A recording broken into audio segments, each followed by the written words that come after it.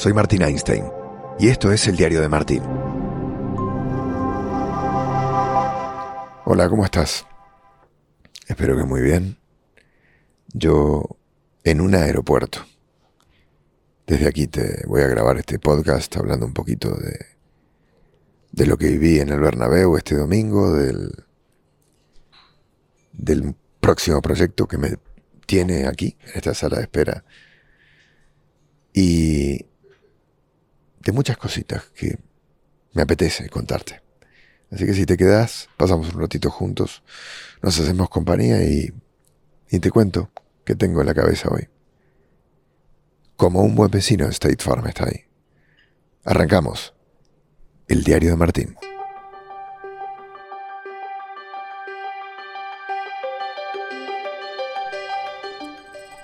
¿Cómo estás? Yo sentadito en un sofá rojo. Hasta hace 5 minutos estaba casi solo en un salón enorme, lleno de sofás rojos, grises y blancos, con una temperatura muy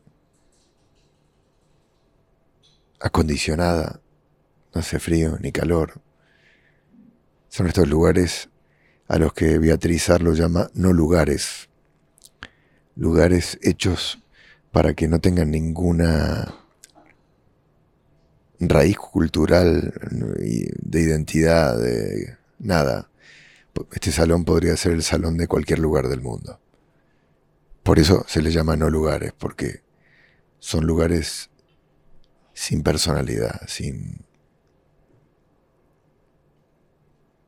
algo que te enganche a ellos o te desenganche a ellos. Aeropuertos, shoppings, autopistas, peajes, etcétera, etcétera. Son lugares que no tienen marcas culturales. Bueno, estoy en la sala de espera de un aeropuerto, el de Madrid, Barajas. Y en un no lugar. Es muy temprano, son las 6 y algo de la mañana. Me levanté, en realidad casi ni me acosté, a las 5 y monedas. Y arranca un proyecto nuevo, por eso me estoy yendo 2 semanas a Qatar de cara al próximo mundial. Vamos a estar haciendo como ya estás acostumbrado, el último tren, ¿no? al destino del mundial. Y mi idea es poder ver, sentir, experimentar, entender de qué manera va a ser esto. Y ya te lo estaré contando, ¿no? Porque es un mundial en un lugar muy particular. Es el primer mundial en un país árabe. Es un mundial que viene y trae aparejada un montón de movimientos, de cuestiones extrafutbolísticas.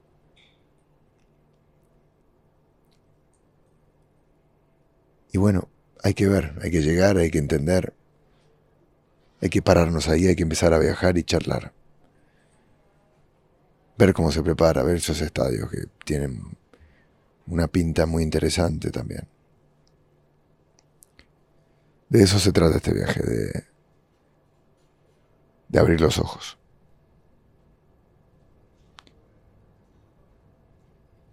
Y también, bueno, nada, el viajar sin bicicleta, que es algo que hace rato que no hago. Estoy extrañando ya la bici. ¿Dónde la dejé? ¿Dónde quedó? La verdad que ha sido un año lindo. Cuando llega diciembre uno se pone a pensar hacia atrás, ¿no? Hacia adelante y hacia atrás, en tono reflexivo. Y diarios de bicicleta ha sido muy, muy interesante, porque ya el hecho de poner un elemento nuevo dentro de un reportaje genera un montón de repercusiones, ¿no? De rebotes, y casi todos positivos. Bueno, todos positivos. Ha enganchado mucho a los protagonistas. La propuesta funcionó, porque la bici es maravillosa a nivel de construcción visual, a nivel de cambio, cómo cambia el paisaje, la velocidad, ¿no?, a la que puedes ir, que es diferente. No estás dentro de una sala, no estás dentro de un estadio, estás moviéndote todo el tiempo. Estás viendo cosas diferentes. Hay interacciones que se generan a partir de la bicicleta, cosas que pasan, ¿no?, que pasas con la bici. Y además yendo con el entrevistado en otra bicicleta, también se genera algo muy especial, que es lo que descubrimos, intuíamos y descubrimos a partir de empezar a hacer diario de bicicleta.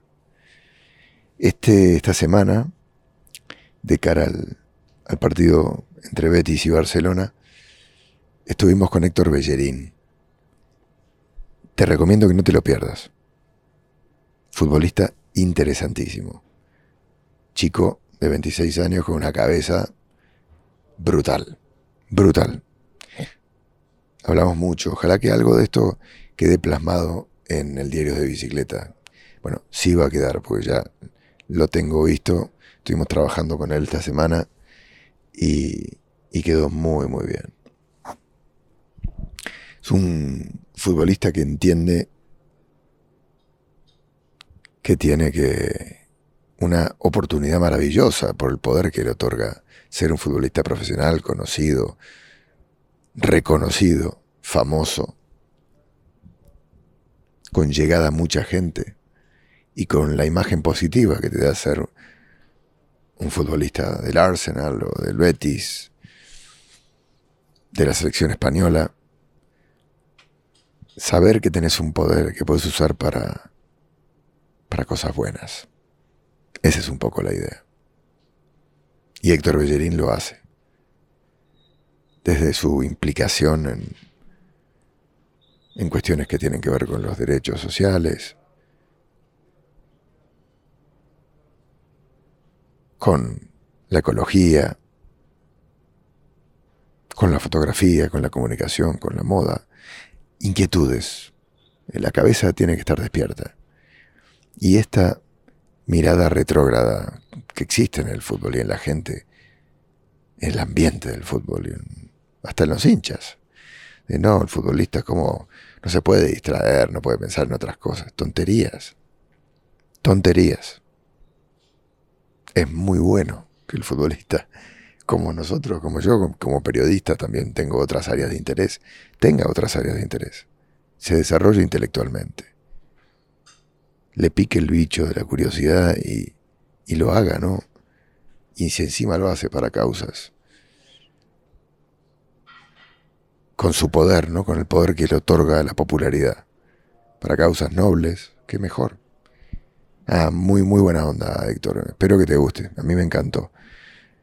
Dimos un recorrido en bicicleta por Sevilla.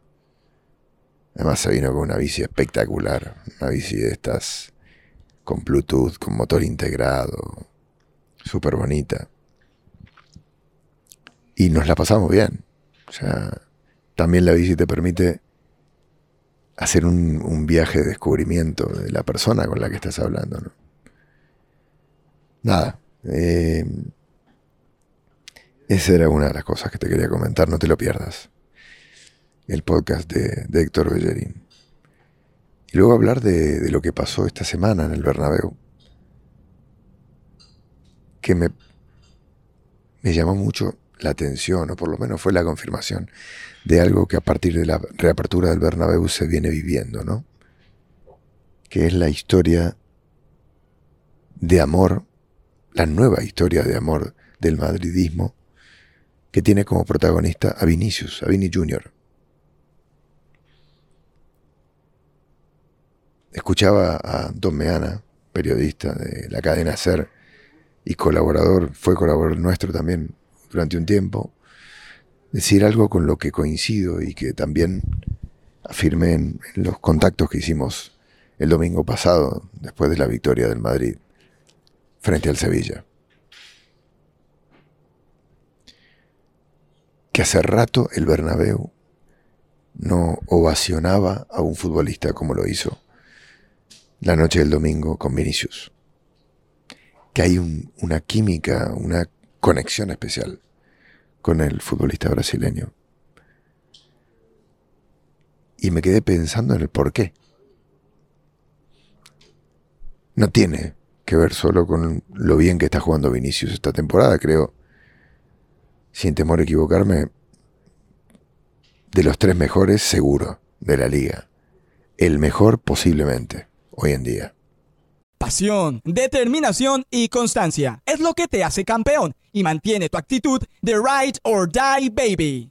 eBay Motors tiene lo que necesitas para darle mantenimiento a tu vehículo y para llegar hasta el rendimiento máximo. Desde sobrealimentadores, sistemas de sonido, tubos de escape, luces LED y más. Si buscas velocidad, potencia o estilo, lo encontrarás todo en eBay Motors. Con más de 122 millones de piezas, siempre encontrarás justo lo que buscas. Y con Guaranteed Fit de eBay, tienes la garantía de que tu pieza quede perfectamente a la primera o se te devuelve tu dinero. Porque con eBay Motors, quemas llantas y no tu dinero. Con las piezas que buscas, a los precios que quieres, tu auto se convertirá en el MVP que te dará el triunfo. eBay Motors. ebaymotors.com. Solo para artículos elegibles se aplican restricciones. Cuando necesitamos ayuda, no hay nada como un buen vecino. Por eso, cuando pienses en el seguro de tu auto y hogar, confía en State Farm.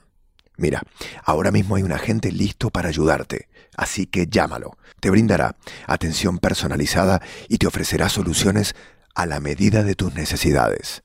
Contacta hoy mismo a un agente llamando al 1-800-STATE-FARM.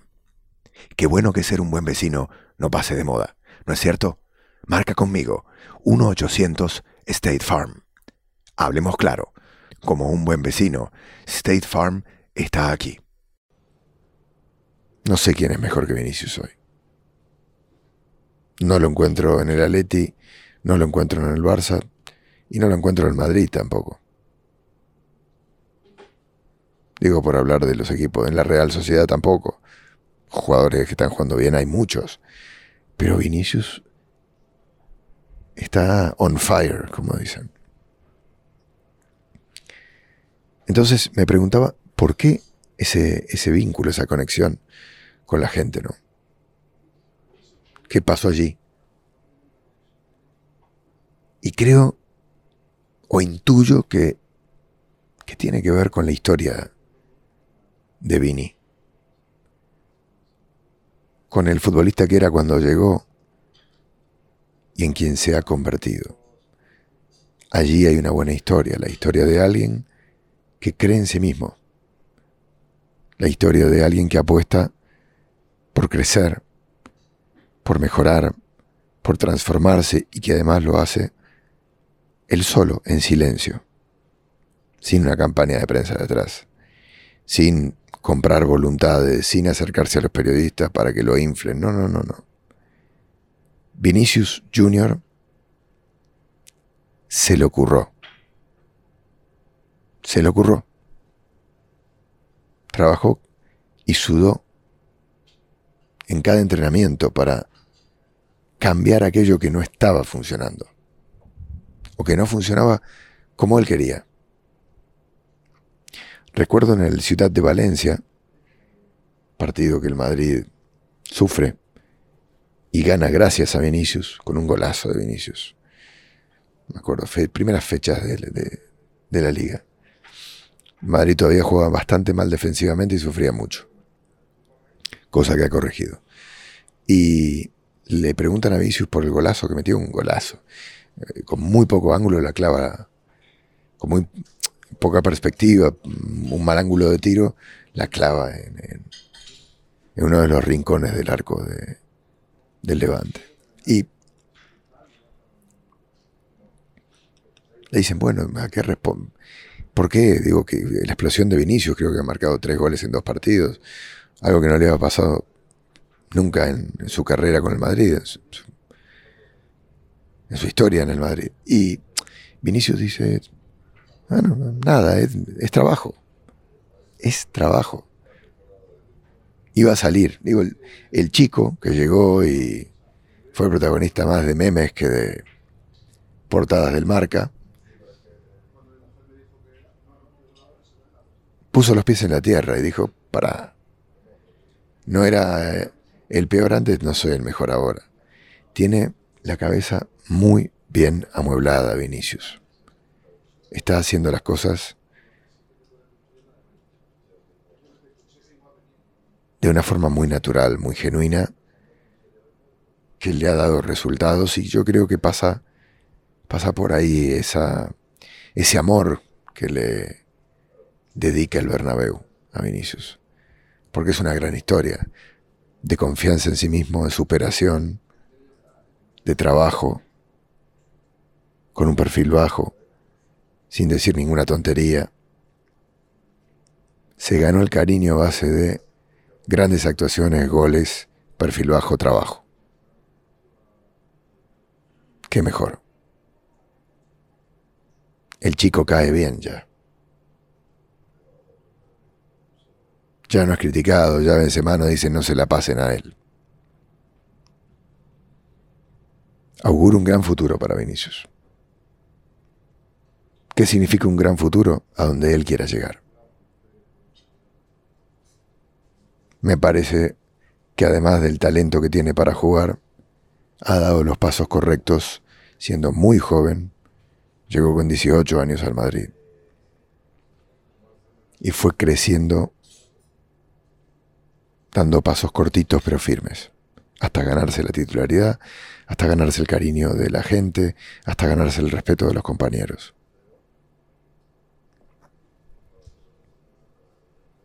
Me parece espectacular. Es la gran historia de la liga. Hasta hoy, hasta este momento. Vinicius y su romance con el Bernabéu. Ganado a pulso. Veremos en qué termina la cosa. Pero ya de por sí te puedo asegurar que la gente, cuando va al Bernabéu, va a buscarlo a él. Paga una entrada para verlo a él. Y esto antes no pasaba. Y esto también habla de un cambio de torna, de un recambio generacional, de que la gente se ha enganchado al tren de los jóvenes, de los pibes, ¿no? Y Vinicius embandera eso. Que está pasando también en el Barça, ¿no? Con los Pedri y compañía. Pedri, que ganó el premio al mejor jugador sub-21 del mundo, que entrega France Football.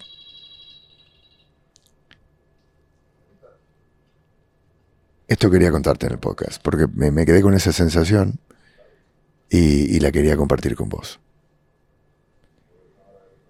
Sigo acá en este aeropuerto, ya hablaremos más de mi viaje, de las experiencias de Qatar y de todo lo que vaya viviendo y sintiendo, y lo voy a contar aquí.